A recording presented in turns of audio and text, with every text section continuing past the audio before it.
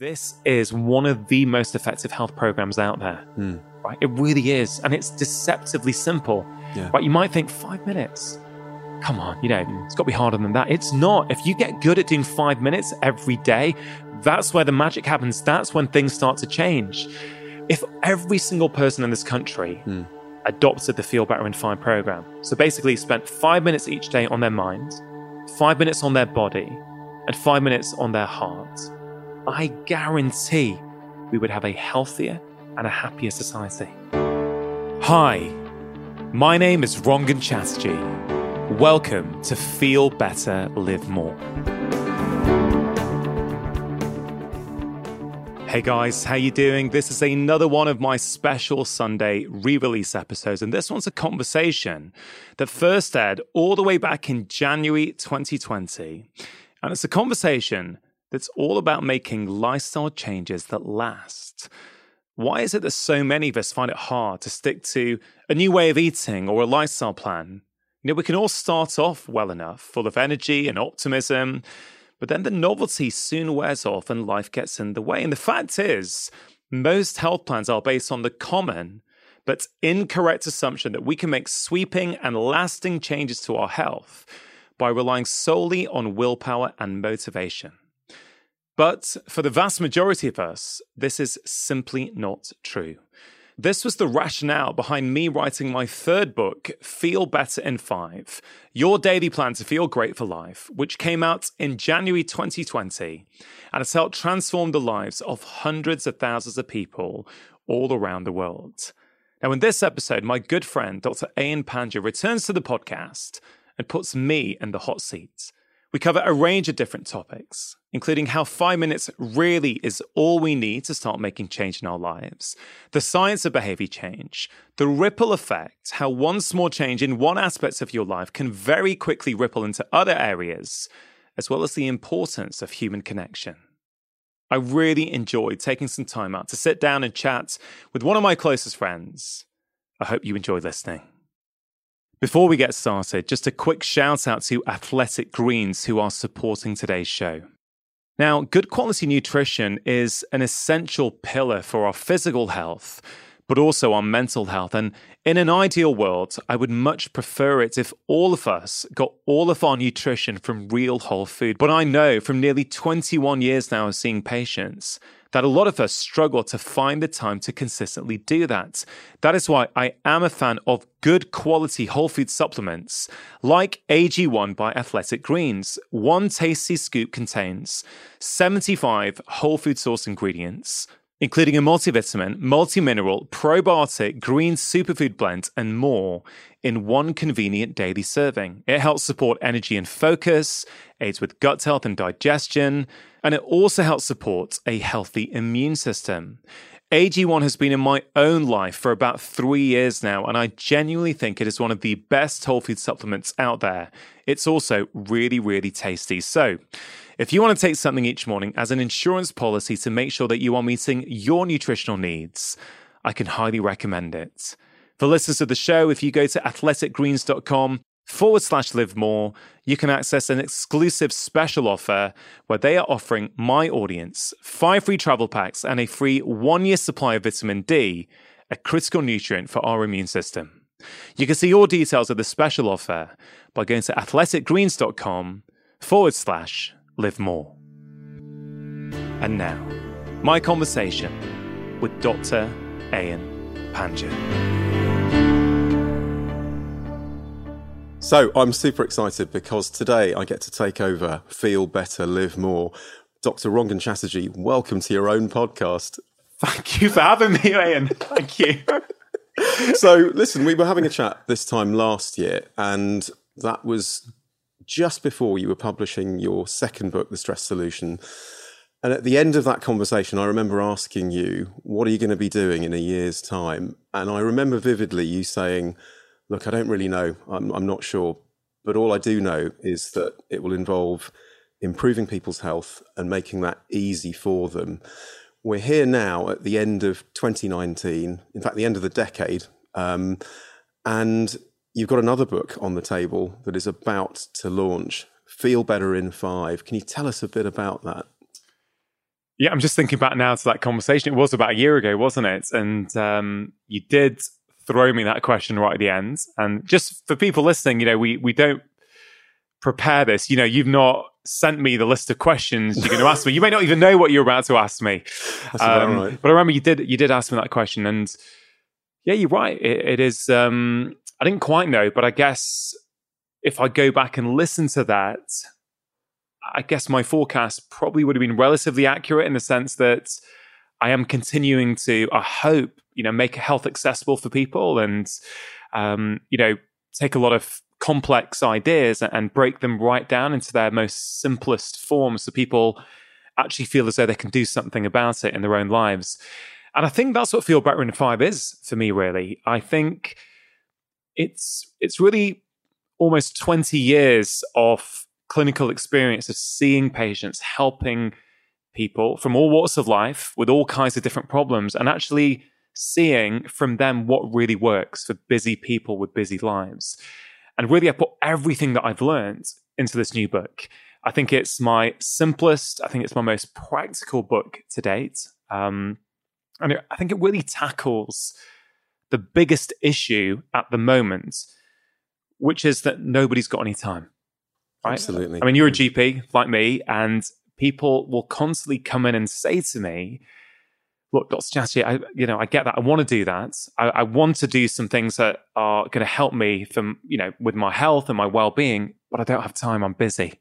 It's the biggest barrier, 100%. Yeah. And so I don't think time has to be the obstacle to health and well-being that we think it is. And I think the reason we think it is because we have been conditioned to think that health is hard, that it's complicated. Let's say you want to move your body more, right? We've been conditioned to think that happens if you go to the gym or if you're training for a half marathon, right? And if you're not doing one of those sort of, if you don't have one of those lofty goals, then it doesn't count.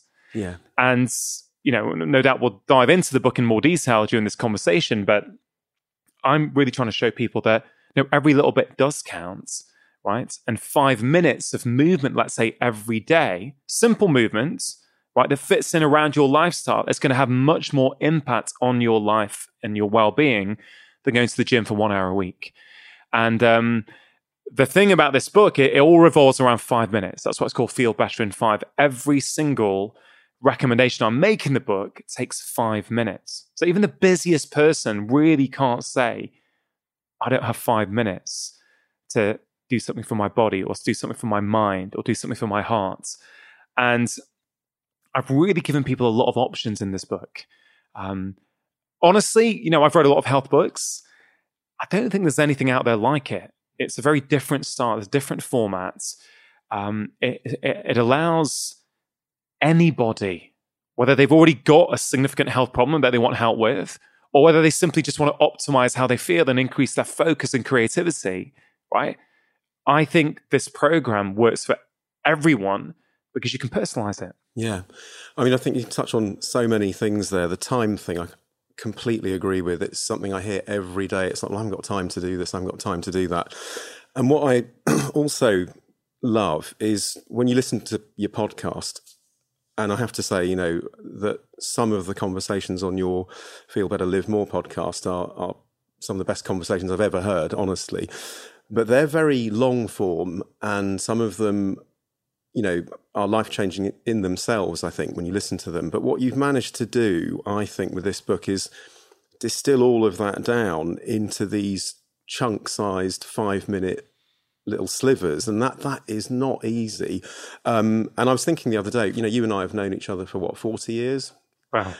Which is a long time. It's a long time. And for 25 years of that, you've been immersed in medicine, from the day that you started medical school. And actually me reading this as someone who knows you very well, it really comes across, that all of those years of experience. But what I'd like to also just get into a little bit is, I had a look at this last night, and again, it's a beautiful book to look at, but also it's very, very practical and very, very easy. What just in terms of being helpful to everyone, say I'm 80 years old and I just want to improve my health. What can this book do for me? And how do I use this book? Where's the sort of starting point? Yeah. I mean, can I just touch on something you just mentioned just before that, which was the different forms of content that are out there, and as I said to you at the end of our conversation last year, my goal is to help empower as many people as possible. I've said over my career, I want to empower 100 million people to understand that they can be the architects of their own health. Yeah. Now, the way you do that, I think, is by making health accessible, making it simple. But you've also got to understand that people learn in different ways. People resonate with different kinds of information, right? Some people will like the long form conversation on the podcast. Some people may not. They may feel it's too in depth and it's not for them. Some people may like the bite-sized chunks of this new book. I hope they do. Some people may, they may like both. And I think different people, it's a bit like an approach to health, right? That we always talk about. You've got to personalize your approach to the patient in front of you. Absolutely. Yeah. Right? And different people like to learn in different ways. So if I am going to get to that 100 million goal by the end of my career, I don't know if I will or not, but I think it's a nice thing to aim for. Yeah. Then I have to be able to deliver content and give people information in a variety of different ways. And I actually think that the books actually go really nicely alongside the podcasts. So very practical, bite-sized, accessible pieces of things to do in the book. And if you want a bit more detail, right, you can actually listen to one of the 2-hour conversations or one of the 1-hour conversations when you're commuting to work. And I think it all sort of fits together quite nicely. Yeah. But in terms of your last question, if you're an 80-year-old, man or woman, and you want to do the Feel Better in 5 plan, what can it do for you? It can do whatever you want it to do for you, right? And let me explain what I mean by that. Yeah. Like you, I don't believe that you can be healthy by just focusing on one area of your health, right? And at this time of year, it's very typical that someone will go, right, okay, I'm going into the new year and I'm going to change my diet this year. And I'm going to do something this January that I've never done before. I'm going to get a new diet plan. I'm going to stick to it. And it's going to change my life, right? Heard that before. You've heard that before? And, I've probably been guilty of that myself before, right? I think it's a very common human trait to do that. But it very much feeds into that all or nothing approach, which I'm trying to move people away from. But if we take diet, for example, sugar, or the other one you could talk about as alcohol, right?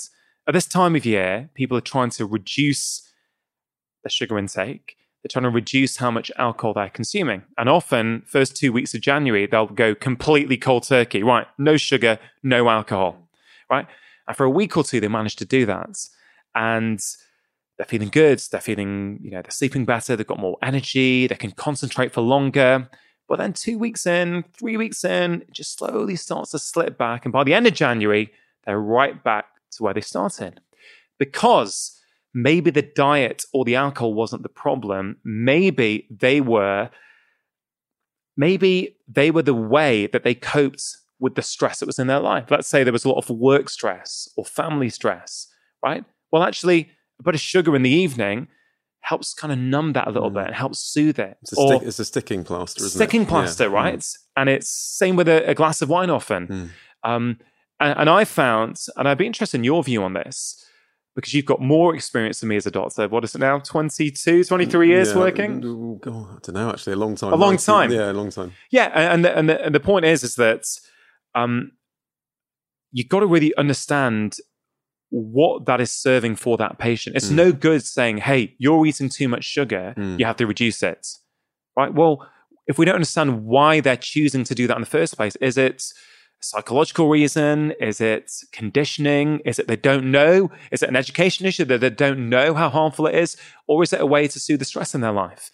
Actually, depending on which one of those things it is, that will also alter the approach you take. Simply saying you've got to reduce your sugar without understanding why they're doing that. You know what? I just haven't found it to be that useful in the long term. I mean, what do you think? Yeah, no, I totally agree. I mean, I think behavior change is the key to this, and understanding what makes you tick. And I think reading through your book, that falls out of this, because people will think, wait a second, that is why I'm craving sugar at this time of day, because whatever, I'm stressed, or they've had sugary snacks earlier in the day and they're crashing, or they're reliant on caffeine, whatever. Yeah. And that's why I put so many case studies in the book, to bring these ideas to life and say, look, well, when I saw this patient, and I'm really hoping that people, and I know the people who've read the early copies love the case stories, because they're great, really good. People can really often see themselves in those various stories and go, oh, actually, that might be me. Yeah. But in terms of what an 80-year-old can get from it, so if they want more energy, right, this book can give them that. If they want more creativity, this book can give them that. If they want to lose excess weight that they feel they might be carrying, this book will help them do that. Yeah. And why is that? That's because I've looked at health in a rounded 360-degree fashion. So we've just said we can't look at one thing in isolation if we're going to make long-term change. And I was thinking, okay, I had this idea for 5 minutes because I've seen over and over again that 5-minute chunks of health are achievable and people can do them repeatedly in the long term. And I'll give you a couple of stories of where that came from. In fact, I'll tell you now, actually. It's a funny dynamic actually chatting to you on this show, because you are one of my best mates, and it's great. It's hard to get out of I should be interviewing you. You kind of, I guess we are just having a chat, aren't we? And catching up. Yeah. But the 5 minutes, right?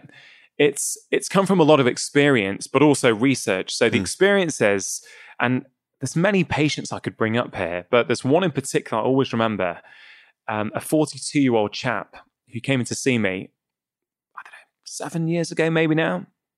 Can't quite remember exactly when it was, but he was a little bit overweight, struggling with energy, struggling with his mood. A very typical patient that you might see in general practice.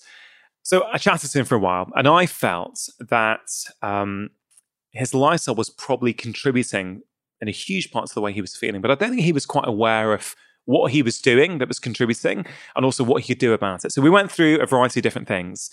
And at the end of it, he really seemed to enjoy and resonate with what I said about strength training.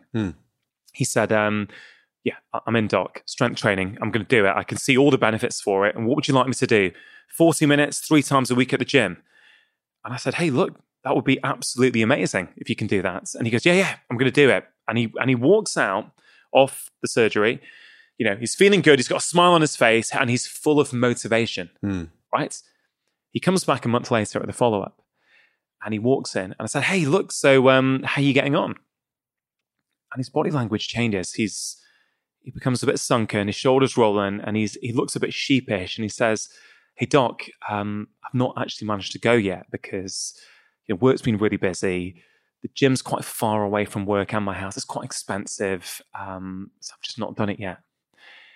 And, I remember thinking, I didn't think, why is he not doing what I've asked him to do?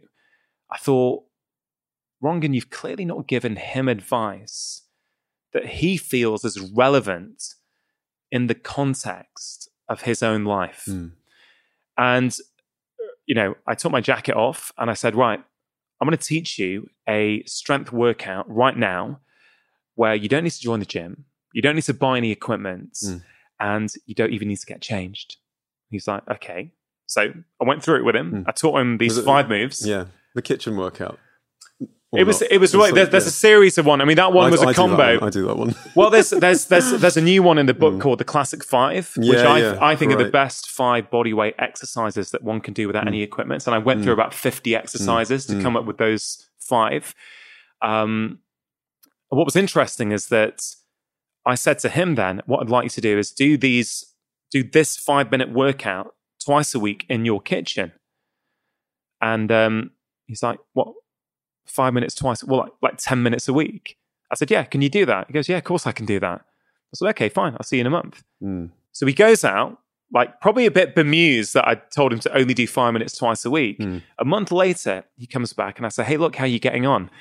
And he said, Doc, I've got to tell you, right? And his body language was different, right? His chest is out. He's standing up straight, right? There's a sort of smile on his face, complete contrast to the month before when he comes back to see me. And he says, Dr. Chatterjee, I love it. I started off doing it 5 minutes twice a week, like you told me to. But you know what? I really like it. I love doing it. So now I do it for 10 minutes every evening before my evening meal. Right? So this chap now, and he's been doing that for a number of years now, at least 4 or 5 years after that, he was still doing it. So this guy now does 70 minutes of strength training every week, when before he couldn't manage it. And there's a few little keys in there for me, which is when you make things simple for people and easy, right? They start doing it. Yeah, absolutely. Right? And once they start doing it for a few days, what happens? You start to feel good about yourself, right? It's behavior change on so many levels. It's actually identity change, because now he's not the kind of person who can't do a health plan. He's the kind of person now who can do a health plan. Yeah. Because I said 5 minutes twice a week, and he's done that. Yeah. So he's like, well, hold on a minute. And then he increases it in himself, not because I asked him to, right? But because he wants to. And that's another key point for people, is that nobody in the long term will ever do something because somebody else told them to do so. Right? They might do for a week or 2 weeks, but long term, you're only going to continue doing something if you've got some degree of ownership on it. And that's one of the examples from patients where this whole 5-minute idea was born, because I've seen it work over and over again. And the fact that he was doing more than you'd initially asked him, you mentioned something called the ripple effect in the book, which we'll come on to. But I'm going to make a confession. I know that works because while you were writing this, you asked me and one of your other friends to try it for 2 weeks. Do you remember? Yeah, I do. And I tried it and I noticed I felt less tired and a lot stronger. And it was simple stuff that you do on the floor. I remember I don't know whether I'm allowed to share this, but you sent a video of yourself doing these exercises. I probably won't share that video on my social media channels, but I sent you and our buddy the video. But it was great. It really worked, you know. Do you remember what you texted me a few weeks after doing that? Yes, yeah, I do. You said about your shoulder pain. Yeah, had gone. That had gone. Yeah. That you had for years. That's right. By doing the reverse fly, which is in this book. Yeah, exactly. So, and you know, we mentioned one of our other friends who I won't mention the name because they don't want to be named. We know who he is. We know who he is.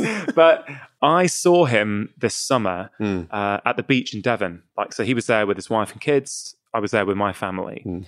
And it was a beautiful sunny day. And you didn't have one of your races, did you? We didn't have one of our races, no. But he was out there on the beach, and I've known this guy for a long, long time. And actually, I thought, physically he looked really, really good. And I said, "Hey, mate, what have you been doing? You look in great shape." And he turned around to me. He said, "Mate, all I've been doing is your classic 5 workouts for 5 minutes every day before I leave work." And he'd been doing that for about 2 months, right? So I knew our friend really, really well. And just by doing 5 minutes a day every day before he left work, of a body weight strength workout that requires no equipment, I could visibly tell a change in his physique. Amazing. Now, look, the book is not necessarily about a physical appearance. No. It's about feeling good on the inside. It's about helping your physical well-being, mental well-being, emotional well-being. It's about long-term health and longevity. That's what this book is about. But look, let's be honest, a lot of us like to look a bit better physically as well. And I'm just sharing that because a lot of people would say to get that sort of physique, you'd have to go to the gym for an hour 4 times a week. But it's simply not true. We overly estimate how much we need. We sort of overly focus on those big unattainable goals. And we forget that it's about getting really good at doing the little things, right? 5 minutes a day on that strength workouts changed his physique. But not only that, so this guy's a good runner and he cycles regularly to work, right? And what else has he reported? He says, well, as you want to know, he says that when he cycles to work, he used to have to stop halfway up because he was cycling up a hill. But now he can go the whole way, right? Because the exercises are working on his legs. He's a very good runner. He's now running faster and for longer since doing it. So, I'm just using that as an example to show that this program and this plan is for everyone. Now, it doesn't just focus on the body, right? There are 3 sections to the book. Yeah, I was just going to come on to that. So it's mind, body, and heart. Tell us a bit about how you came up with that, because I think that just in terms of getting inside your head, why is it those 3? Okay, so just to rewind back to when I sat down to write this book, I was thinking, okay, I'm really, really happy with the first 2 books. Really, really happy with how many people are using them to improve their health and their family's health. But I thought, well, there's a lot of people out there who probably aren't familiar with my work or this kind of approach to health. So how do you make it more accessible to more people? And I was thinking, what is the biggest problem that people tell me when they come and see me in my GP practice? And as we mentioned before, it's time, right? People don't feel as though they've got time. Yeah. So I thought, okay, so how can I help them understand that they do have time?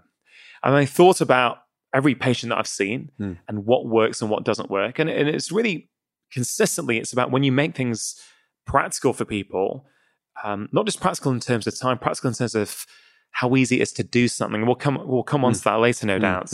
Then people actually make the changes. And before you know it, they're feeling good and they're empowered to keep going. So I knew I wanted to do it around 5 minutes because 5 minutes it's short enough for time periods where you think, yeah, I've got 5 minutes to do this, but it's also long enough where you actually feel a benefit. And I think it's trying to get that balance, because the only way you're going to keep doing something is when you feel the benefits. Yeah.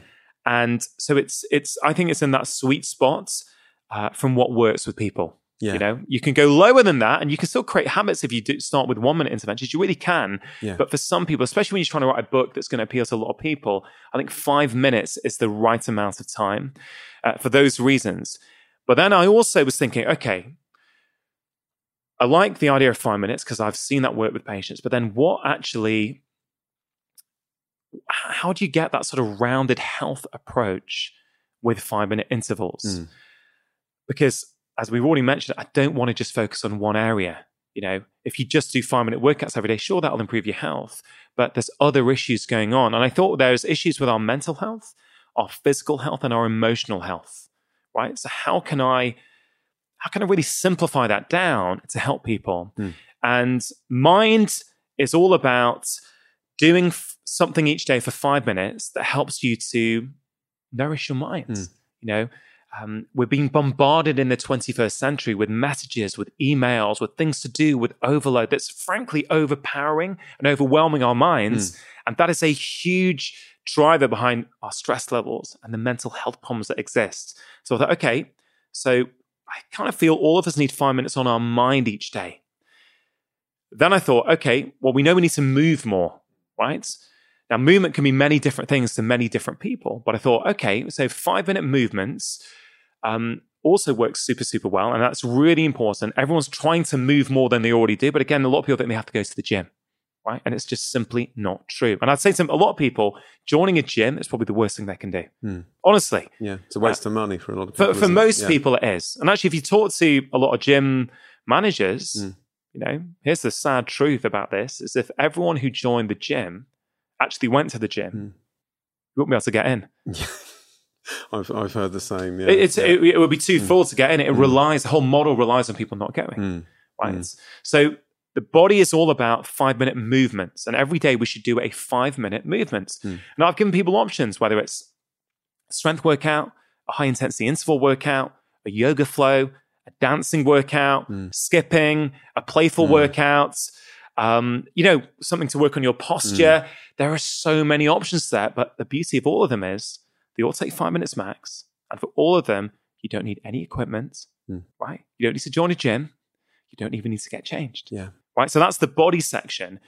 But then I thought, because I got mind and body sorted first, but I thought there's still something missing here, right? That is not complete health. And I was thinking about what is that other component that is vital for health. And this is the final part of the book. And I actually think it's the most important part of the book. And I say that in the book. I actually say, you may be skeptical about this section, but it is the most important section. It's what I've called heart. I know exactly what you mean, because when I read it, it's woolly and nebulous in comparison to the first two parts and much harder to define, isn't it? But I'm interested to hear what you're going to say, because I kind of agree with you, but I couldn't justify why. So it would be great to hear your view on it. Yeah. Well, what is heart? Hearts, look, you're a medical student, I was a medical student, right? So we learned about the heart at medical school. But what we learned about it was that the heart is a physical organ, right? And it pumps blood around the body, and that's its job. Mm. Now, that's one meaning of heart. But what about the other meaning of heart that poets and artists have been waxing lyrical about for years, right? That's got a slightly different meaning. That's about connection, right? That's about connection with other people, the world around us, our friends, our work colleagues, our partners, our children, but also connection with ourselves. And the reason I think it's more important than any of the other sections is I've found over and over again, when you get that heart piece right, when you get that connection right, mind and body sort of take care of themselves. But when we don't have that connection, we seek to find it or to compensate for it with a lot of our behaviors, whether that's sugar, whether it's alcohol, whether it's mindlessly scrolling Instagram in the evening. Whatever it is, often I've realized, and it's taken me a long time to realize this and seeing a lot of patients, but often that is the drive. And we are living in a society devoid of connection. We're ultra connected in so many ways, but that's electronic connection. And that's not the same as human, meaningful connection. And, I put some stats in the book, right? The feeling of being lonely is very harmful for our health. If you feel lonely, you're 50% more likely to die earlier than someone who doesn't. You're 30% more likely to have a heart attack or a stroke than someone who's not. The feeling of being lonely is thought to be as harmful for your health as smoking 15 cigarettes a day. Yeah, that's the study I've seen. Yeah. So we can't ignore that. We can't actually go, oh yeah, we've seen all that, but actually, how can I write a health book that I want to help every single person who reads it and their family and their community? How can I write that and not cover this? If for me, it would be an incomplete health plan to do that. And the reality is there's many great health books out there, but one of the things I see over and over again is they a lot of them just focus on one area. And I understand that. And if I was writing books 10 years ago, I might focus on one area. But 20 years of clinical experience teaches me otherwise, in that you have to look at the whole picture before you get that response. So it's mind, it's body, and it's heart. And there's a lot of 5-minute health ops. I call them health snacks in the book. They're not literally snacks, although one of them is. They're 5-minute health snacks, and there's a lot of 5-minute heart snacks. And these are little 5-minute things that you can do, often in the evening, whether it's gratitude, whether it's sort of journaling practice. One of my favorites, and the one I try and do most evenings, is something that I call the tea ritual. And the tea ritual is something, as I say, I use it myself, but I also use with many of my patients. And it's really, really simple. The idea is that our relationships are under strain these days. Look at the divorce rates. They're going through the roof. You look, I'm sure in your friend circle and just talking to patients, would you agree? Everyone's struggling with their relationships. Yeah, absolutely. Yeah, the connection. I mean, it's harder, I think, to connect because of society. And I think, just on a tangent, what your book and what your work does very cleverly is it's like a wobble board on a wobble board on a wobble board. You've got these societal factors. You've got health and illness. But what goes through the middle of them in the work that you're doing is actually feeling better and living more. But you've cleverly done it through these 5-minute chunks. It's, and you're giving people so many options. Because one of the things I find is people come in and they go, should I eat more turmeric? Do I need iron? Do I need to join a gym? And they're overwhelmed. Whereas actually, it doesn't matter, is what you're saying in a way. I'm saying it doesn't matter a little bit. Yeah. For most people, it doesn't matter. All that information and all that indecision about what we should do, it's paralyzing, isn't it? It is. It's a reason not to do anything. We're paralyzed by choice, so we end up doing nothing. And that's the whole behavior change piece. Which let's talk about that a little bit later. But that's one of the reasons why it's so hard to connect, because your brain is just full of information. So you're distracted and you're not present. And I think that's part of the problem. I think that's the main part of the problem. I think even when we've got those golden moments with the people that mean the world to us. You're filming it. Yeah. Not me, but a lot of people do, don't they? Yeah, you're filming it. And again, look, just to be clear, we're not having a go at anyone who's doing that, right? I've done it, I do it. Exactly. We're just reflecting what's going on. We're, all of us, pretty much, at times, we're with the people we love or the people we really care for. Physically, we're there. but emotionally we're not. Mentally, we could be a million miles away because we're thinking about our Instagram feed, or we're also sort of half reading emails at the same time. And you know what it's like. So what is the tea ritual? Well, the tea ritual is 5 minutes where you connect each day with somebody who's close to you. Now, for me, because I'm married, and I find that because we've got 2 young kids and I'm busy and my wife's busy, often days could go by and we were like passing ships. You know, you get up, you're nodding your heads, right? Co-workers, I used to call it. Yeah, exactly. And I think a lot of people, isn't it? It is, but a lot of people will resonate with that and connect with that. And I have found that by having 5 minutes every day of connection time, it has transformed our relationship. So the way it works in my house is when the kids are in bed and we've cleaned up the kitchen, which again is something we've been trying hard to do, so it doesn't when it comes down to the place in the morning. It's not a nice job, is it? No, so we do that generally together. And then before we do anything else, before we go on our devices or, you know, whatever the things that we want to do in the evening individually are, for 5 minutes, we'll have a little tea ritual. We've got a nice teapot, put the kettle on. We have mint tea in the evening. I was going to ask you, what's your favourite tea? Yeah, it's fresh mint tea. Yeah, for a number of reasons. A, it doesn't have caffeine in. B, I love it. It's tasty. C, it's really, really cheap. You just buy mint leaves and pop it in. Yeah. It's cheaper than buying herbal teas. It's really good, isn't it? Yeah. And so we'll sit there and we won't have devices. And for 5 minutes, we sit there and just ask each other about each other's days. Right? Now listen, Ian, I get it. It sounds so simple. 15, 20 years ago, I don't think you needed to have tea rituals. Right? But what does that do? Just that 5 minutes of connection each day, you feel closer. You feel more connected. You're more loving towards each other. You start to feel that you care more for your partner in a way that you've always cared, but it's easy to take people for granted when you're just busy all the time. And I've used that with my patients. If you haven't, I'd recommend you do it because it is so many patients come back to me and say, Dr. Chatterjee, that has transformed my relationship. And that's just one example. There's loads and loads of examples. And why I'm so passionate about this book, Ain, is because I'm just sort of giving you a few examples. There's over 50, I think, examples of 5-minute health snacks in the book, right? But all you've got to do is choose 3. One from mind, one from body, and one from heart. That's the other genius. That is it. That's all you have to do. You don't need, the choice will not paralyze you. It's great. I mean, and that's the thing that surprised me, because I was reading through the health snacks, but then you keep reiterating you only need to pick 3. But the menu's enormous, isn't it? I mean, the variety. I mean, even your most pernickety person would find something for them in there. That's the great thing. I mean, I would be surprised if somebody can read this book and actually go, no, actually, none of this applies to me. Yeah, you know, because I've always said, even in my first 2 books, I've said to people when I go around the country and I give talks and I talk to the public, I say, if there's a recommendation I've made that you don't like, don't do it. People are shocked when I say that. I'm like, no, don't do it. There's loads of options in these books. Yeah, choose the ones that do speak to you.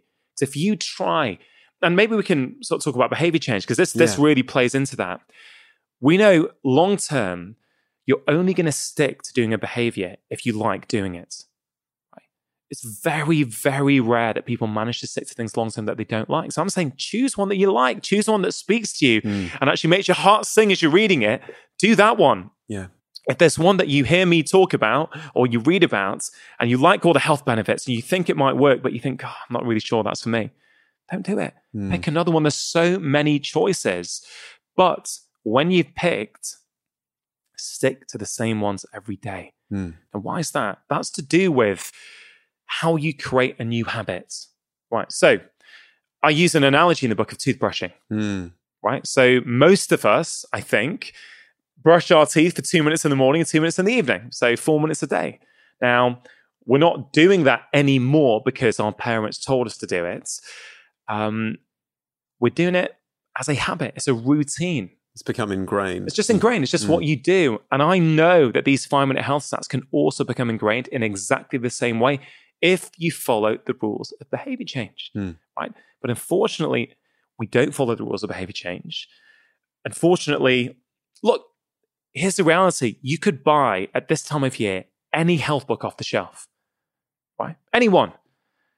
And if you follow it for 2 weeks, you'll feel better. You will. It doesn't matter what the diet plan is, if I'm honest, right? If you follow it, or the movement plan or whatever, if you manage to stick to it, most of them are going to work. You talk about making it stick, don't you? That's what you're talking about now. Yeah. Exactly what I'm talking about. And there's every few chapters, I've got this theme throughout the book called Making It Stick. And there are these 1 pages where I teach people, how do you make this new health stack that you may like, how do you make it stick in your life? Yeah. And I give them, make it very actionable, but it all comes from behavior change science.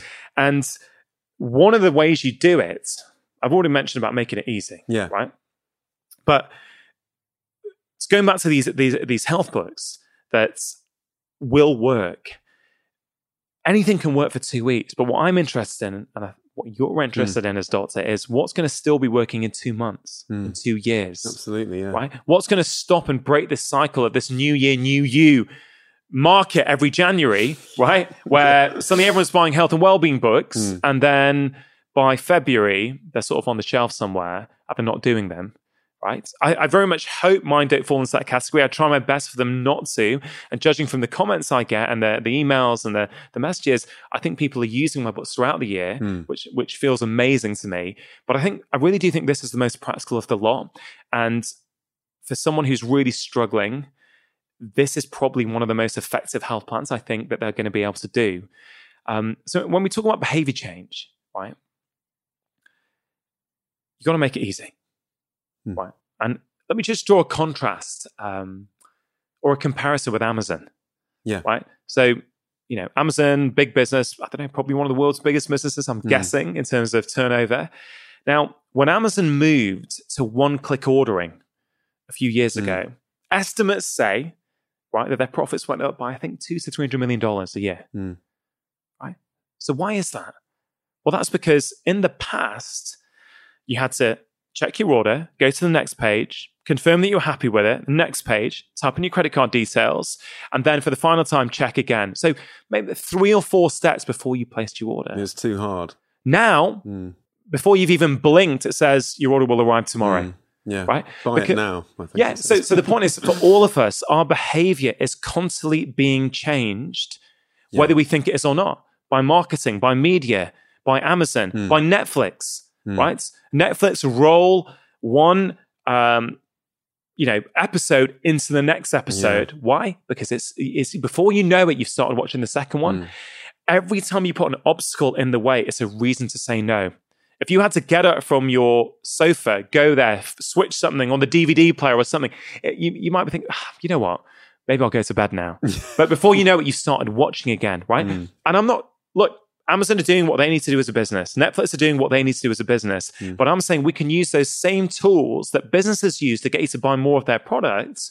We can use the same tools to help us with our health, right? And if you make something easy, you will do it. And that's why, if we talk about those 5-minute workouts, for example, that's why every single workout in the book, whether it's a yoga one, whether it's a strength one, whether it's an interval one, requires no equipment. Right? You don't need to get any equipment. You don't need to get changed. You don't need to go to a gym to make it as simple as possible. Like that patient I told you about right at the start, that's why he did it, because there wasn't a reason really to say no. And so I'm trying to help people say, look, I understand behavioral science. I've studied it. I've gone and studied with one of the world's leading experts, BJ Fogg, right? And he's had a look at this. And it was a beautiful meeting actually when I met BJ, because he looked at it and I'm really delighted that he loved it. But he said, what's really interesting for me, Rangan, is that you've got 20 years clinical experience, and your clinical experience has come to the same conclusion as my 20 years of research. And it was really nice. I mean, he's the only name I know in behavior change, actually. And actually, there's a quote about your book from him that I've got here, which is high praise indeed. So this is what BJ Fogg says about Feel Better in 5. It says, a superb guide to making lasting change in your life and one of the best habit change programs I've ever seen. Deceptively simple, but remarkably effective. How does that make you feel? I've looked up to BJ and his work for years, and I know that he is the world's leading expert in human behavior. A lot of the books that people buy on habit change, whether it's Nir Eyal or James Clear. These guys have all gone and studied with BJ. Instagram, I think, was founded in his Stanford class. He set his students a challenge I think he said that photo sharing is going to be big in the future. And so I want you guys to create an idea and an app that utilizes that. And he's got the mark sheet that he gave to Instagram. And I think he gave it high commendation. I think he said something like, it's got a very high chance of success, this. He was right. he was right. And so to have that sort of praise from him, of course, it's very humbling. It's, of course, on a personal level, it makes me feel good. It's nice to hear that. Yeah. But it also it almost reinforces my belief that this is one of the most effective health programs out there. Right? It really is. And it's deceptively simple. I think he's nailed it. It is deceptively simple. Yeah. Right? You might think 5 minutes. Come on, it's got to be harder than that. It's not. If you get good at doing 5 minutes every day, that's where the magic happens. That's when things start to change. Right? And it's, if every single person in this country adopted the Feel Better in 5 program, so basically spent 5 minutes each day on their mind, 5 minutes on their body, and 5 minutes on their heart, I guarantee we would have a healthier and a happier society. I think you're right. And I want to come on a little bit later about your visions for the future, but I'm going to spring that on you later on. But one of the things I really like about this, in the beginning of the book, you said, look, all I want is 15 minutes of your time a day. And what's really nice is that you don't sort of scold the reader, and you don't, you're not saying, look, you probably spend more than 15 minutes a day planning your shopping, but you don't spend it on your health. But that is the reality for a lot of people. And, the fact it's so accessible, and that 15 minutes a day is so effective because it's cumulative, isn't it? It's almost invisible. But as I found when I was trying what you suggested, literally after a week, you notice the benefits. And so it just makes you carry on. It sort of sucks you in, doesn't it? Sucks you in. It's that easy that it sucks you in. And before you know it, you're doing it regularly. Well, let's look at that another way. If I asked you, right, to drink a sugary fizzy drink for 5 minutes a day continuously every day, right, you'd soon figure out, it's not hard for you to understand that within days you're going to feel tired, a bit groggy, you're not going to sleep so well, become a bit moody. Right? That's just 5 minutes a day. Right? So the point is, we don't think of good habits in the same way as we think of bad habits. If I asked you to smoke a cigarette for 5 minutes continuously every day, it wouldn't surprise you if within a few days you start to cough a little bit and, you're bringing up mucus and you're not feeling so good, right? So we've been conditioned in a way that we think, we know that bad habits add up very quickly, but we don't look at good habits in the same way. We think, oh no, good habits have got to be deprivation. We've got to stop doing things. We've got to go and punish ourselves at the gym. We've got to stop eating the foods that we like eating. Well, hold on a minute. Who said it's got to be that hard? Yeah. That's where we've gone wrong. We've been so reductionist around the way we look at health, right? Health is not that complicated. And I literally have tried my best to make it as simple as possible in this book. And, a couple of months ago, I read the audiobook and I'd had 2 months away from it. Yeah. And you need that distance away from it sometimes, because after a while of writing and editing, you don't know what you're saying anymore. And I had a couple of months off away from it. Went to the studio to read the audiobook, and I got to say, I was really pleased. Actually, I was really, really pleased because I have put a lot of work into this book. It's probably the hardest book I've written. I can see why it would be. It's to make something this simple is incredibly challenging. Like, you've got to know what to leave out. What is the essence of health? What is the absolute essence that people need to know that's going to help them? And when I read it, I was like, you know what? I really think this is a really rounded, very approachable, very accessible book. And I'd like to think that a lot of people who maybe didn't feel my first 2 books were relevant for them, I'd like to think that they're going to pick it up and start to access the same benefits people have had from previous books. But yes, I also think it's absolutely relevant for the readers of the first 2 books as well, because I think it's going to make those ideas in the first 2 books simpler for people to apply in their everyday lives. There's a couple of things I want to pick up on. The first is I want to talk a bit more about the ripple effect, because it's something I see a lot in practice as well.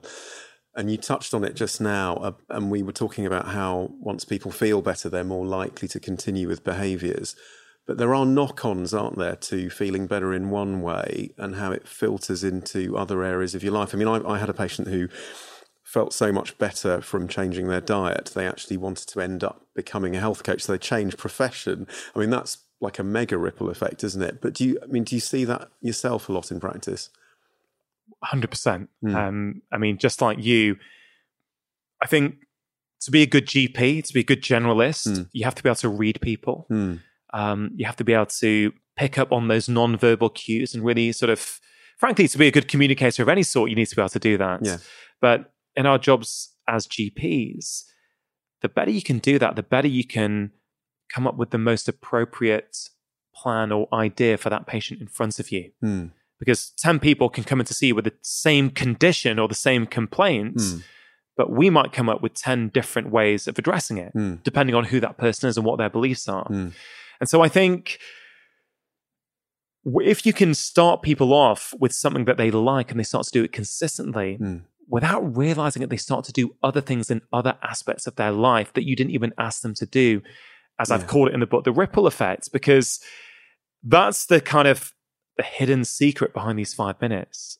Yes, it's about 5 minutes, but it's not as well. Yeah. Right? The 5 minutes are the gateway into everything else. You just need an entry point, really, don't you? You need an entry point. That's something you like, something you resonate with. You do it consistently at the same time every day. And that's really important. And it will lead to other things.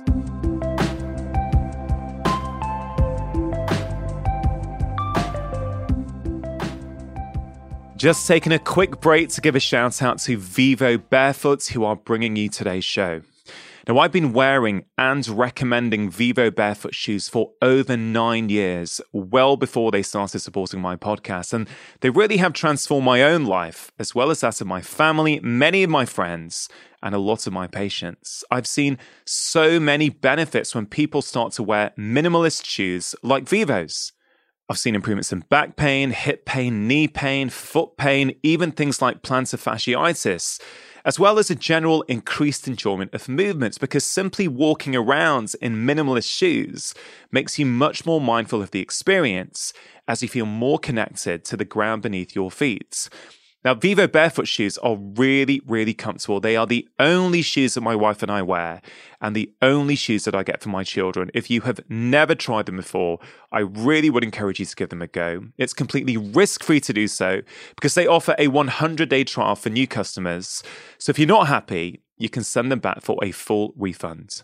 They offer a great range of shoes for kids and adults, and for every activity from hiking to training to everyday wear. For listeners of my show, if you go to vivobarefoot.com/live more, they are giving 20% off as a one-time code for all of my podcast listeners. Terms and conditions apply. To get your 20% off code, simply go to vivobarefoot.com/live more.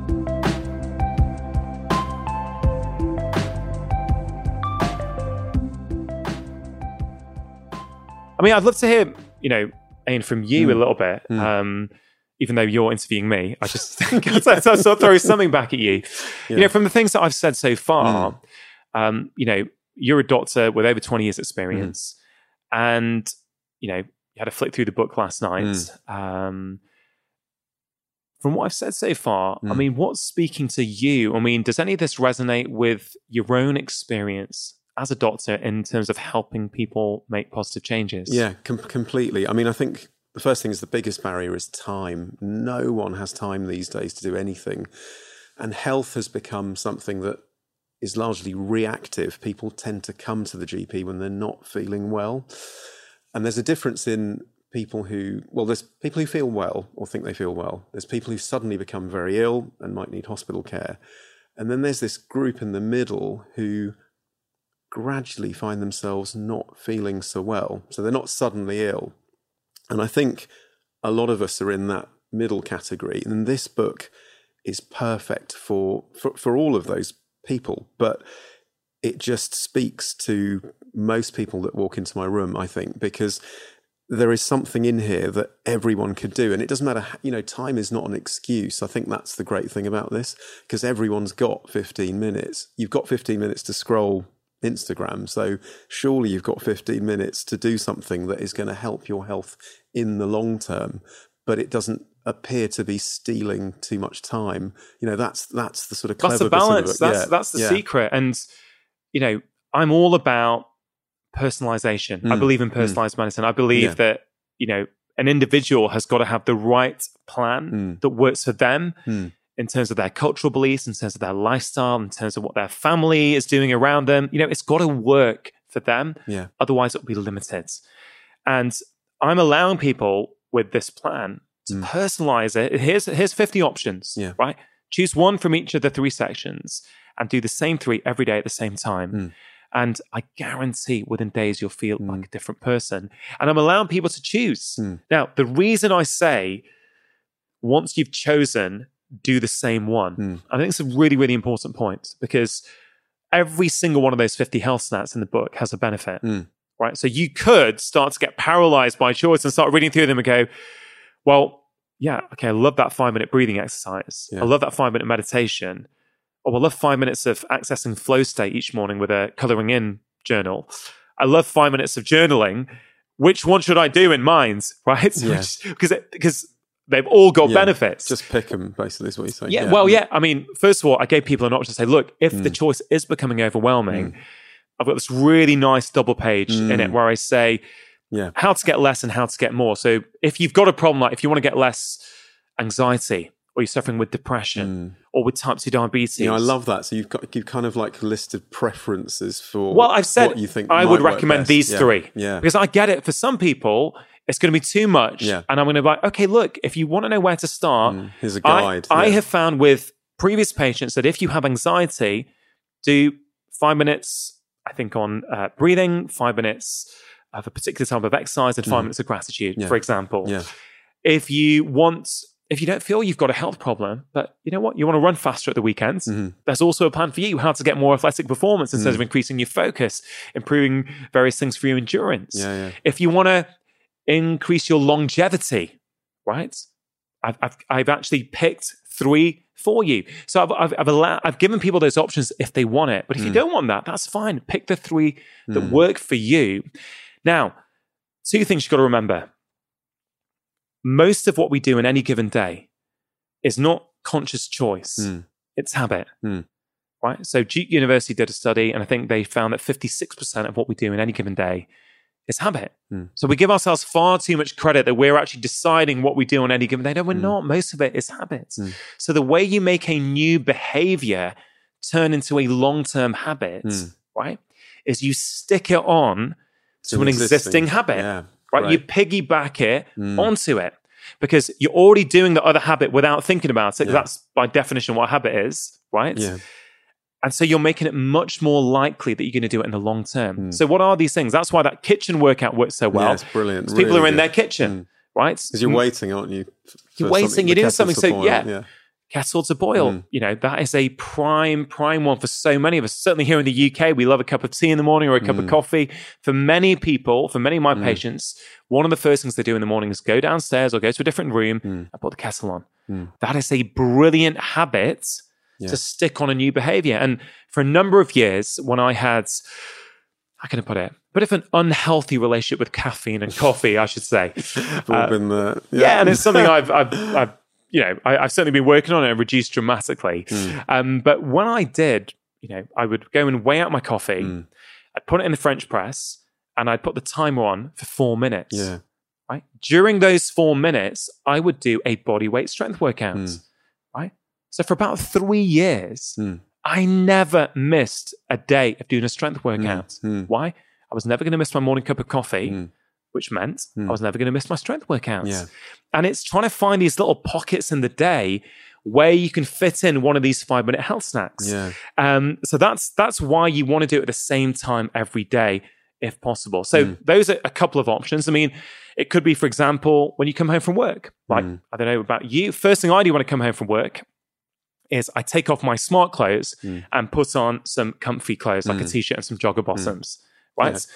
So that's another what I call a transition point where you can stick in a 5-minute health snack. So if when you come in through your front door, you go into your bedroom to change your clothes, right?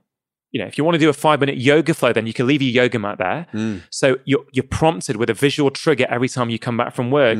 Oh, you know what? Before I go into the kitchen, before I get involved with anything else or unwind in any other way, let me just do my 5 minutes of yoga. Making it easy again. You make it easy. And then what happens, you bringing back the ripple effect, if you come back from work stressed, right? Like many of us do. Not uncommon, yeah. Not uncommon at all. And the first thing you do when you come in through the door is do a 5-minute workout of some sort, whether it's a 5-minute yoga flow or a 5-minute HIIT workout, right?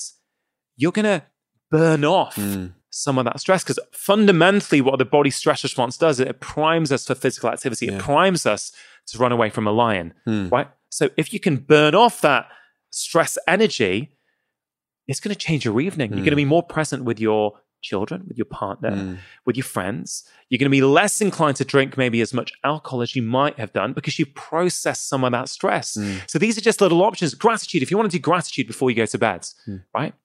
You got to leave a gratitude journal next to your bed, a journal that you like with a pen. Sounds simple, right? But if you don't, what's going to happen? You're going to go to bed one night feeling a bit tired. Oh, you know what? The journal's downstairs, pens. Forget it. Before you know it, you're not doing it anymore, right? So I have literally outlined all these little tips on how you make these habits stick. But the reason why you want to do the same habit each day, because let's say on a body workout, you're like, well, I like a strength workout. I like a high intensity interval workout. I like a yoga flow, right? Well, the reason why initially, at least, you should stick to the same ones is because you want to remove decision-making.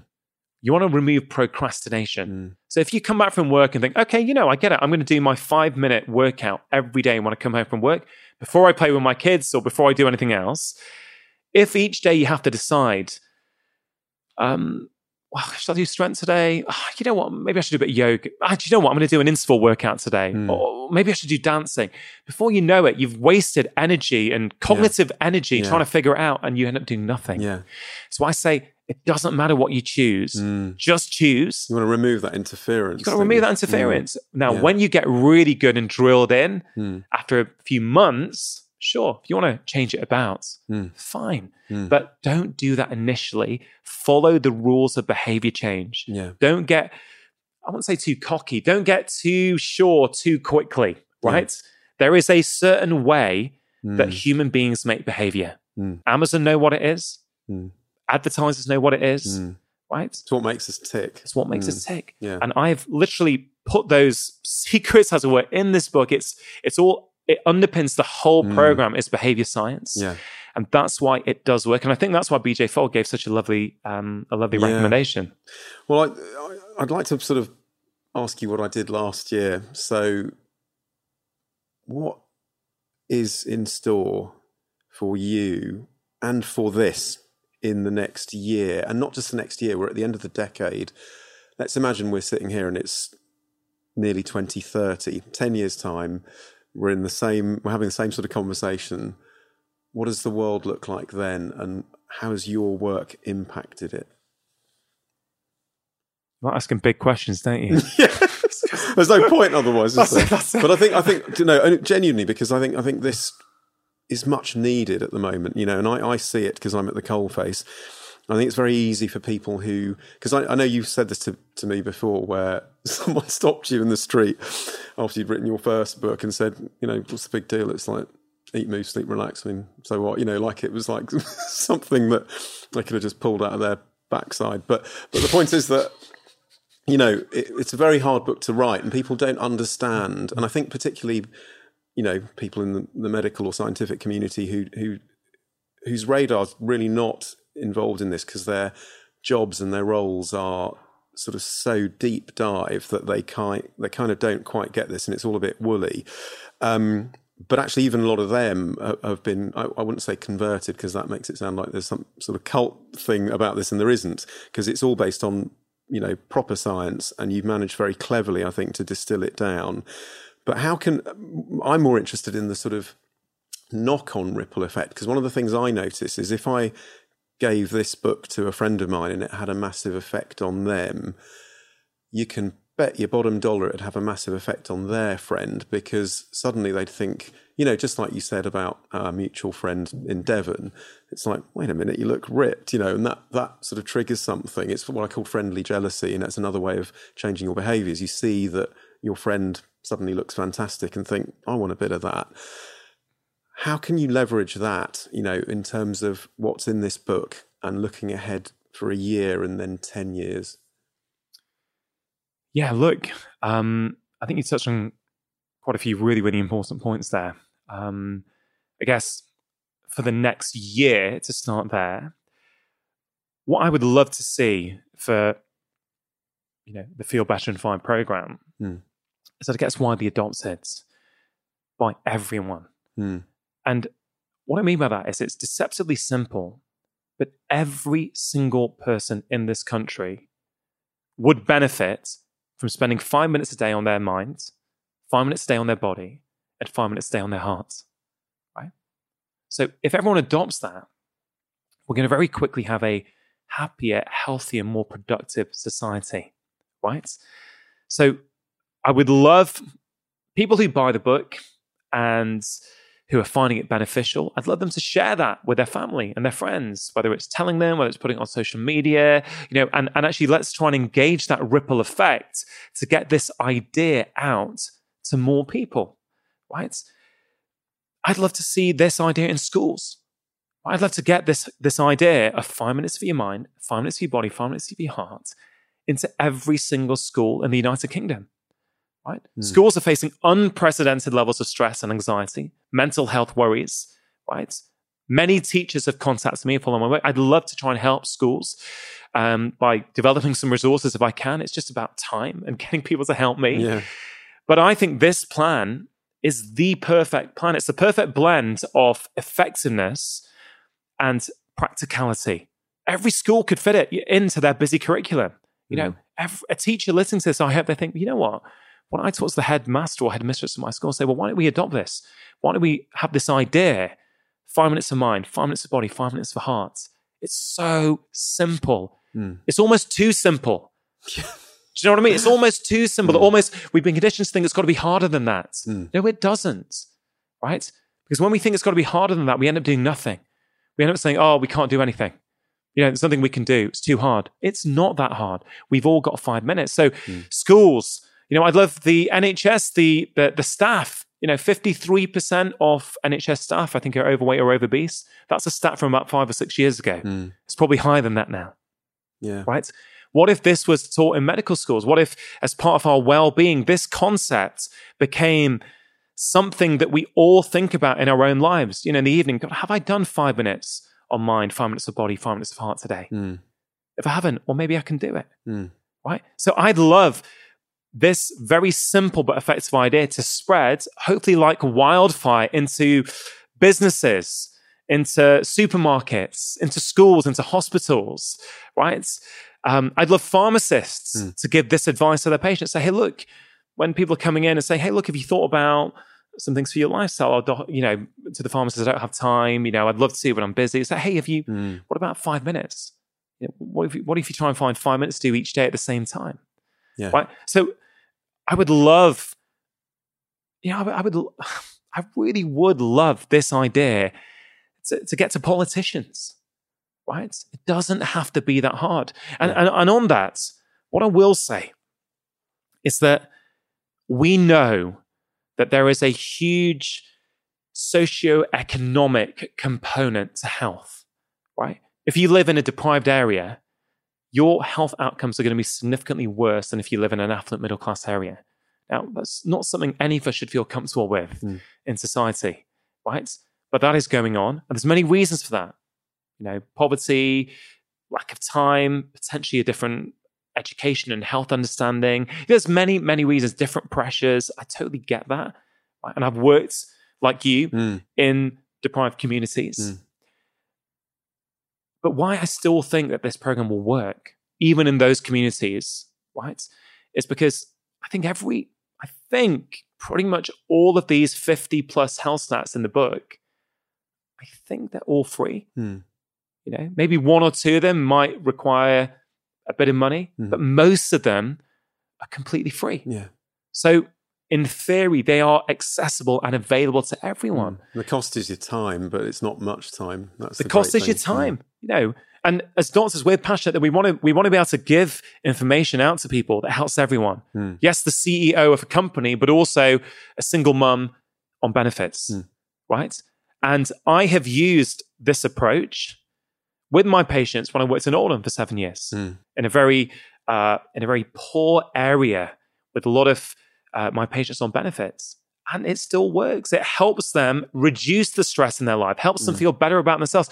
This plan builds self-esteem, right? If life is tough, but you've still got I won't say discipline, you've still got enough respect for yourself to give you 5 minutes in each of these 3 areas every day. You know what? You become more resilient to the world around you. So, look, I think the sky's the limit with this. I really think this plan and this idea, I don't think it's out there. As I say, look, I read a lot of health books. I personally, haven't seen a health book that really tackles health in this way. So I think it's very new as an idea.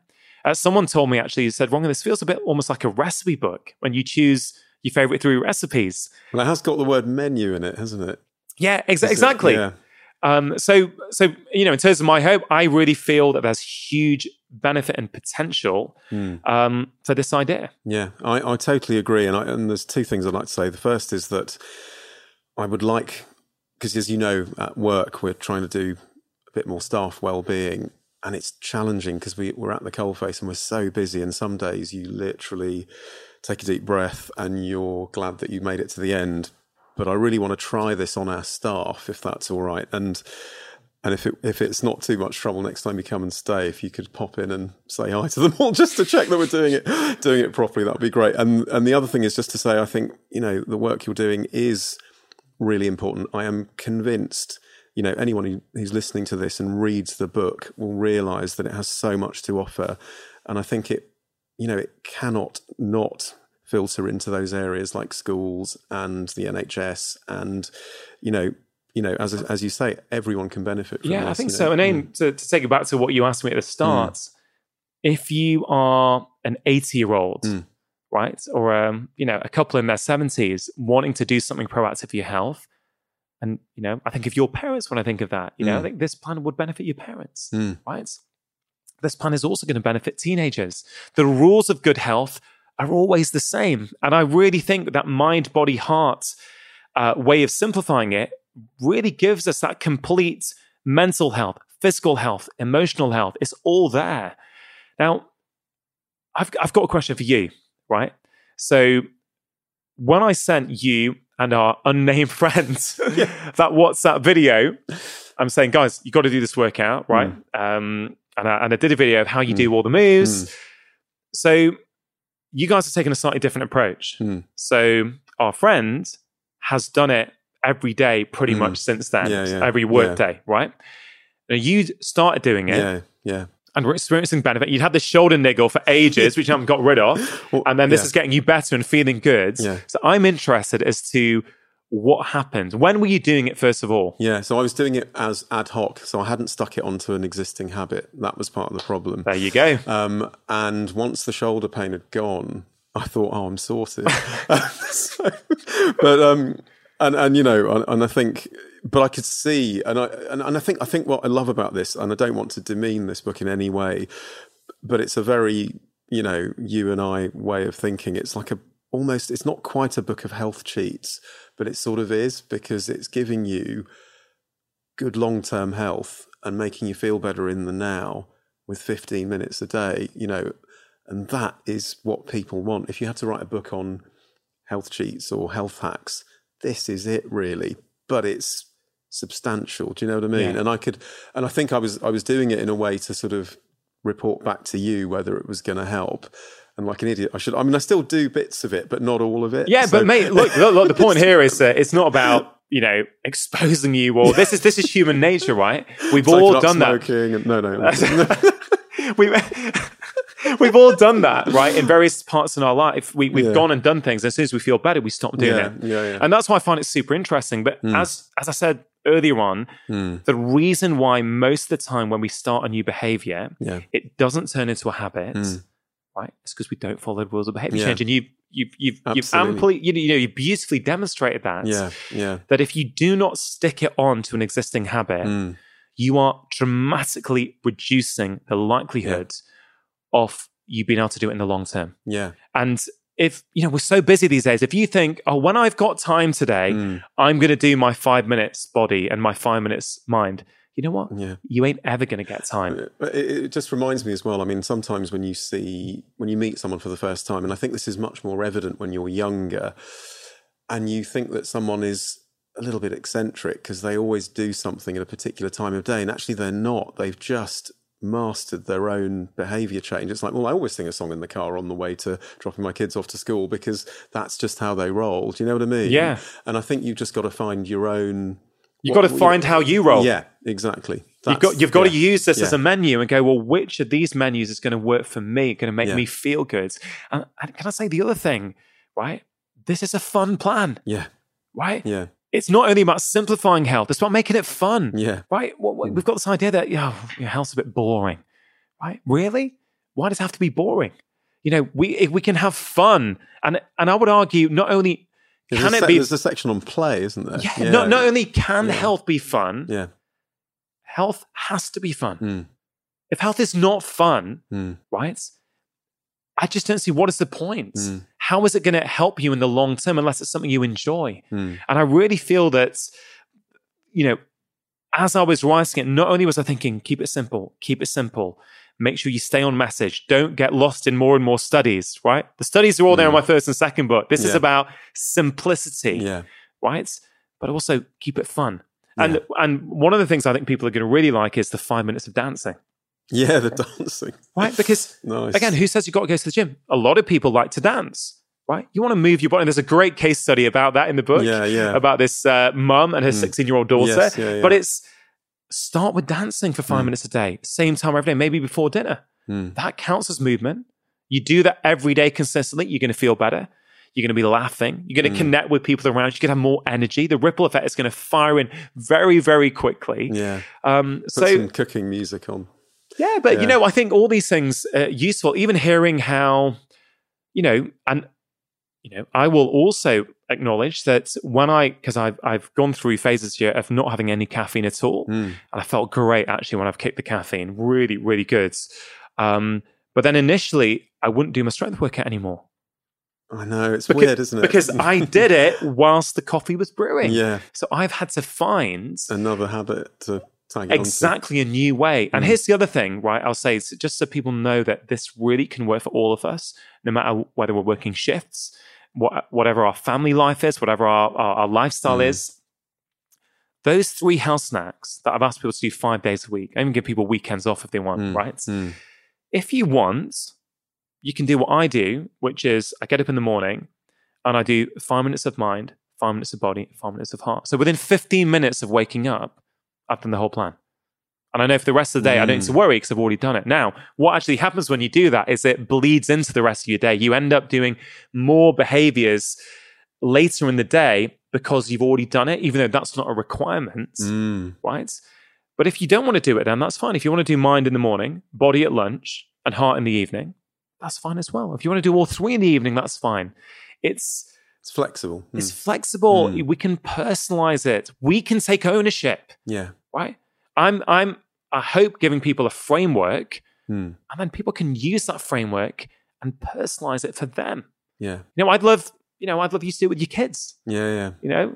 Wouldn't it be amazing, right? You're a dad like me. You think about your own kids and think about what teachers taught you about, both in the practice, but also, at the playground or at school.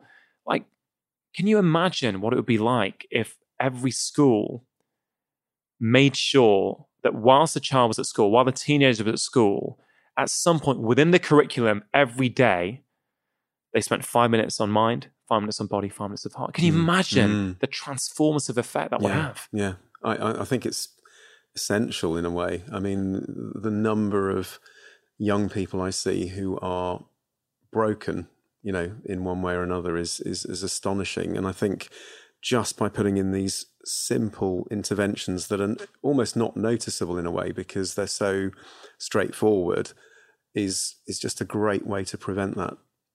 Yeah. One of the other things I think that is really relevant for people when they're starting off or embarking on a health journey is that they overestimate motivation and willpower. Right?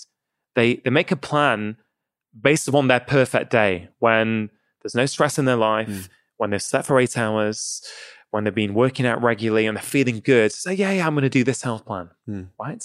But A, that's not real life. And B, it doesn't acknowledge or take into account the fact that motivation and willpower run out, right? That's something that BJ Fogg taught me about as the motivation wave, right? Motivation doesn't stay high forever.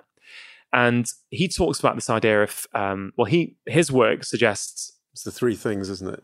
Yeah, his work says that in order to do any behavior, you need 3 things to come together at the same time: motivation, ability, and trigger. Right? And if we just start with motivation and ability, motivation is how motivated you are to do a certain behavior. Ability is how easy is it to do a certain behavior. And they've got a very unique relationship with each other. So when your motivation is high, if a task is really difficult to do, you'll still do it. Right? Classic is January the 1st, people's motivation is through the roof. If the gym is 40 minutes away and they have to buy some equipment and they have to sit in traffic together, they will go, right? Motivation's high, so they will do a difficult task. But when your motivation is low, you will only do a certain behavior if it's easy, right? So 2 weeks on, middle of January, when actually you're back in the grind and actually your motivation is not quite as high as it was on the first day of 2020, actually, I have to sit in traffic and get to forget it, right? So you've got a plan for when your motivation is low. And that's what this plan does. It knows that motivation is going to get low. And I say to people, right, use the motivation. When you first look at the book, right, or any book for that matter, your motivation is probably quite high. That's why you've got it. Use that motivation wave. Use the high motivation to pick the 3 things that you're going to do. If there's a workout in there, use the motivation to learn the workout. So that actually after a few days, you don't need to look at the book, right? So that actually when your motivation does drop and you're knackered and you're stressed out and, you've got back late from work, right? You don't need motivation because it's easy. Because it's automatic. It's automatic. You don't need motivation to brush your teeth. Well, you do when you're a kid, but you don't need to do that as an adult because it's just what you do. It's part of your daily routine. It's part of that 56% that you do each day. Let's get these things into that 56% as well. Yeah. Well, all I'd say is I absolutely love it. I think it will change lots of people's lives, as have your first 2 books. I think everything I read that you put out is really the essence of what you're about. You can really feel that distillation of 20 years of knowledge and experience. And I think that clinical experience is so important because, there's a lot of stuff in here that's based on research, but actually people who are seeing patients day in, day out are the ones that know what make people tick. And all of that is in here. And I wish you the best of luck with it. And I hope it's another bestseller. One thing I've got to ask you, on page 251, are those your real slippers? I've got them here. Look, show me. The pictures are gorgeous. But they are not my slippers on page 251. I'm gutted. They look legendary, but I can get you a pair. I can get you a pair if you want. Oh no, I'm disappointed now. Actually, it was a question from home, so I was just. Was that a question from the kids or from your wife? Might have been. Might have been. I think it's an important question. Yeah. An important question. But I guess that's been one of the fun things for us is just we get to catch up and have a bit of a laugh. And I don't think we've been too silly today, have we? No, not silly enough. But once the cameras are cut, we can go and have some fun. Go and have some fun, exactly. Well, look, it's been amazing chatting to you. And thanks very much for coming in. It's been brilliant. I'm just going to throw it back to you right at the end here. Oh, mate, don't. Go on. So I think there's loads of tips in there. Yeah. Right? But as you know, I thought you were going to ask me this actually, but you didn't. So I'm going to throw it to you. Oh, man. As you know, it's called Feel Better, Live More. When we feel better in ourselves, we get more out of our lives. And I always love to leave the listeners with some actionable tips. Right. Like things that they can think about doing. I can see the pressure mounting on your face now. There's so many. The things that they can do in their own life immediately to improve the way that they feel. Now, it doesn't have to be related to what we've spoken about. It can be. Yeah. But anything, I mean, you are a damn good clinician yourself. You get amazing feedback from your patients. It's clear to me and your friends why that is. You've got a lot of really interesting ideas on health. And again, you've got a proven track record of getting people better over and over again. So I would love for you to share, Ian Panja, some of your top tips for the listeners of my podcast. I think you summed it up in the last hour. But I think it's interesting because we've talked a lot about behaviour change, and that to me is something that doctors don't talk about enough. So I don't want to talk about, drink more water and, because all that stuff is logical and people know that stuff. What I would say is try and understand what makes you tick. So in terms of behaviour change, there are so many categories. I've had one myself recently, so I've given up caffeine. And if you'd asked me 6 weeks ago whether I thought I could live without coffee, I would say no way, because I love the smell of it, the taste of it, making it, and in every morning, like an addict almost, I would get down the stairs and the first thing I would do is put the kettle on. And how I managed to stop that was what I call a happy accident. So I forgot to have it one morning, and I'd got to the end of the afternoon and thought, I haven't had any caffeine today. And I thought, but I feel okay. Maybe I'll try it tomorrow. And I felt fine the next day, and the next day, and the next day, and the next day. And actually, I feel better off it. And unlike with your story, it hasn't impacted any other habits of mine. So what I would say to anyone listening to this is, if you have any happy accidents that change your behaviour, then capitalise on it. So a lot of people find this with irritable bowel syndrome. They suddenly run out of milk or orange juice and they don't drink it for a week. And they're like, oh, do you know what? I think it was milk all along that is causing my IBS. It's a happy accident. So going a bit off key here, but so that's one thing. The other is about not waiting. So we talked on the phone the other day a bit about this, but the unthinkable happens or something tragic happens, like your best friend dies of cancer or has a heart attack, and that triggers behaviour change. What I would say is those two things are poles apart. They're both things that trigger behaviour change, but you do not want to wait till that second one happens. You can do it now. And I think focusing on some of the themes that you've written in this book are essential. Working out how you tick, what makes you tick, is really the essence of how happy you are, how healthy you are, and will affect the rest of your life. I think particularly when people are younger, and I see a lot of my patients who have addictions, they don't know why they have them. To me, it's sort of, I wouldn't say it's obvious, but I can see through their life story why they've ended up in a position where they're gambling or they're drinking too much or they keep getting into trouble. But everyone has the ability to slightly unpick that. And I think that's my one tip, is just think about your behaviours, think about what makes you tick, and understand that you do have the ability to change them and you can take control. Yeah. Brilliant tips, Ian. Honestly, really, really good tips. I think people get a lot of value from that. Thank you so much for making time today to catch up with me. Absolutely. On the mics and interview me. And we'll do it again soon. Yeah, definitely. Can't wait. Cheers, buddy. Really hope you enjoyed that conversation. As always, do have a think about one thing that you can take away and start applying into your own life. And of course, the book that Ian and I were talking about in that conversation was my third book, which was released all the way back in January 2020. It's called Feel Better in 5, Your Daily Plan to Feel Great for Life. It's available all over the world in many different languages as a paperback, ebook, and as an audiobook, which I am narrating. Don't forget also that my new book, Happy Mind, Happy Life, has just come out. If you enjoy my weekly podcast, I really think you are going to enjoy this book. It is also available right now as a paperback, ebook, and as an audiobook. And if you don't live in the UK, you can see all international links to order in the episode description in your podcast app.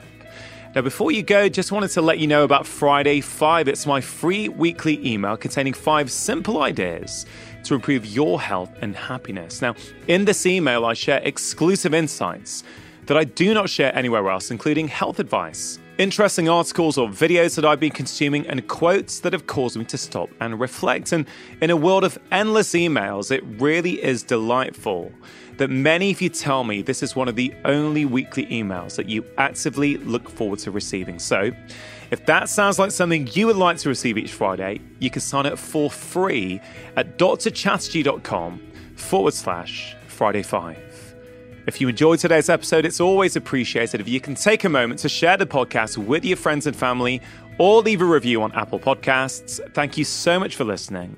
Have a wonderful week, and please note that if you want to listen to this show without any adverts, that option is now available for a small monthly fee on Apple and on Android. And always remember, you are the architect of your own health. Making lifestyle changes is always worth it, because when you feel better, you live more.